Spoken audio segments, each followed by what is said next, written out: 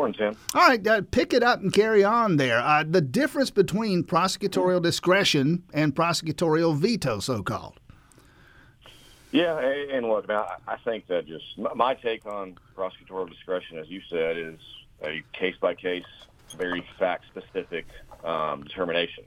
We have to look at everything you possibly can imagine about a case. That includes the defendant, the victim, the harm, all those sort of things before we make a determination about whether or not we will proceed, whether we will dismiss the case, whether we'll offer to put the case in pretrial diversion, some sort of accountability court.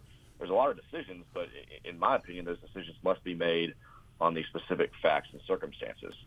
I think when we get in the business of saying we're not going to prosecute an entire body of law, we're essentially making ourselves super legislators, which is not our role. And I just don't think that's appropriate for a prosecutor to do, even an elected prosecutor.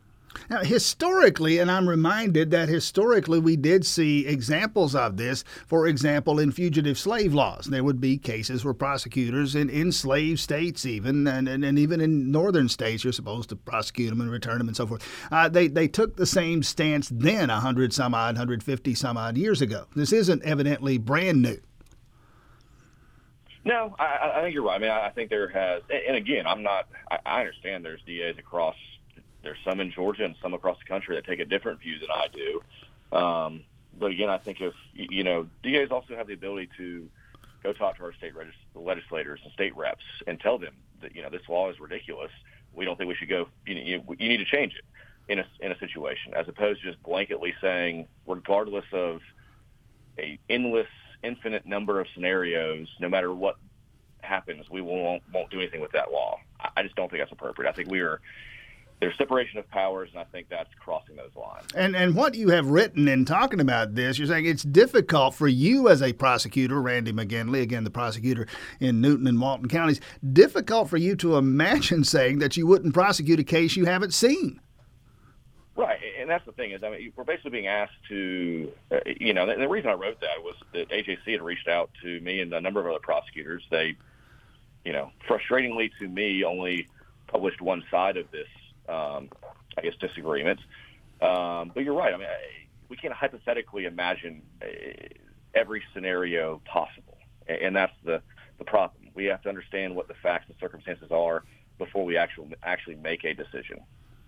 Well, now that's kind of analogous to the kind of testimony that we hear when these nominees are in front of the Supreme Court.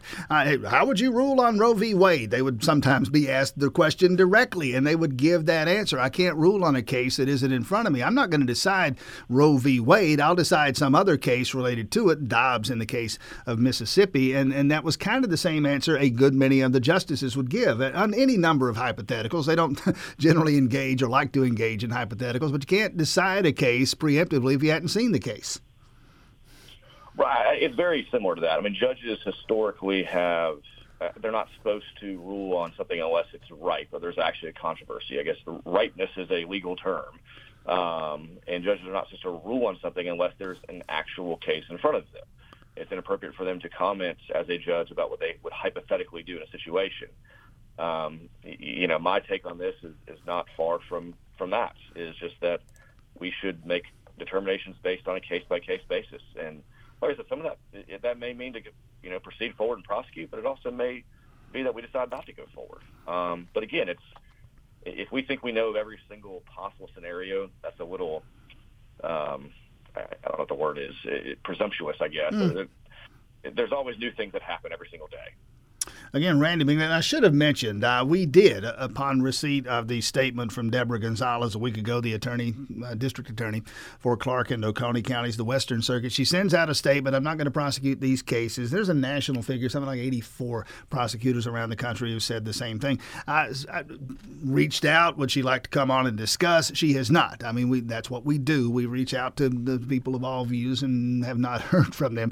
And maybe at some point she'll be willing to discuss this. Meantime, and help me understand this too, Randy McGinley, as a lawyer, as a prosecutor, somebody who understands the way this is supposed to work. I have made the point, and I think I'm on point in saying this, the Supreme Court didn't really decide abortion. In fact, it didn't decide abortion at all. What it decided was jurisdiction.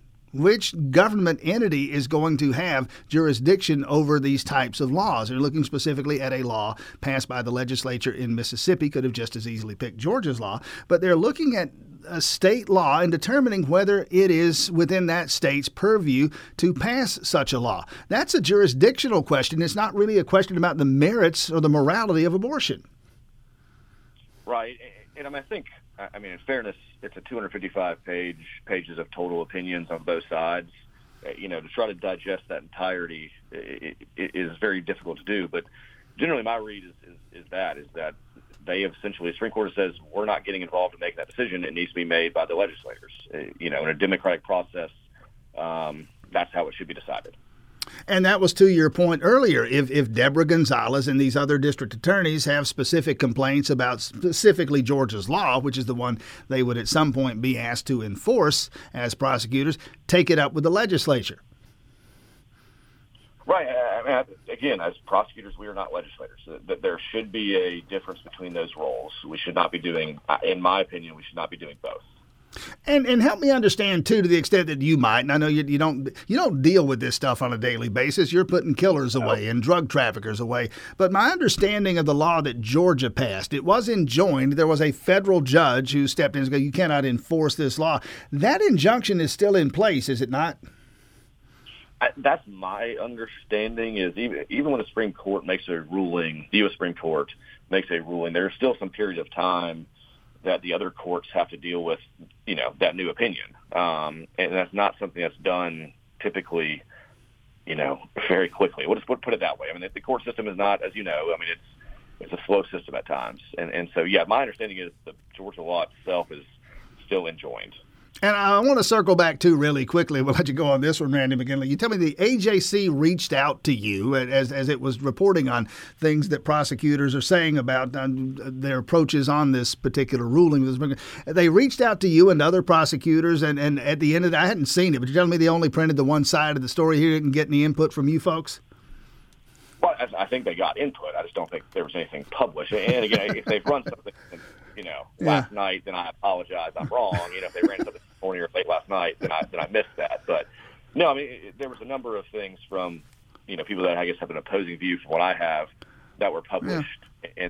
And my understanding is they reached out to a number of DAs across the state, and I know others shared their opinions as well, but I don't believe any of those were actually published. Yeah, okay. I'm picking myself up off the floor, having fallen down in surprise there, Randy McGinley. Well, Randy McGinley. Again, the Alcovey Judicial Circuit, Newton and Walton counties right next door. Thanks for your time this morning. Best of luck moving forward. Anytime, Tim. Thank you.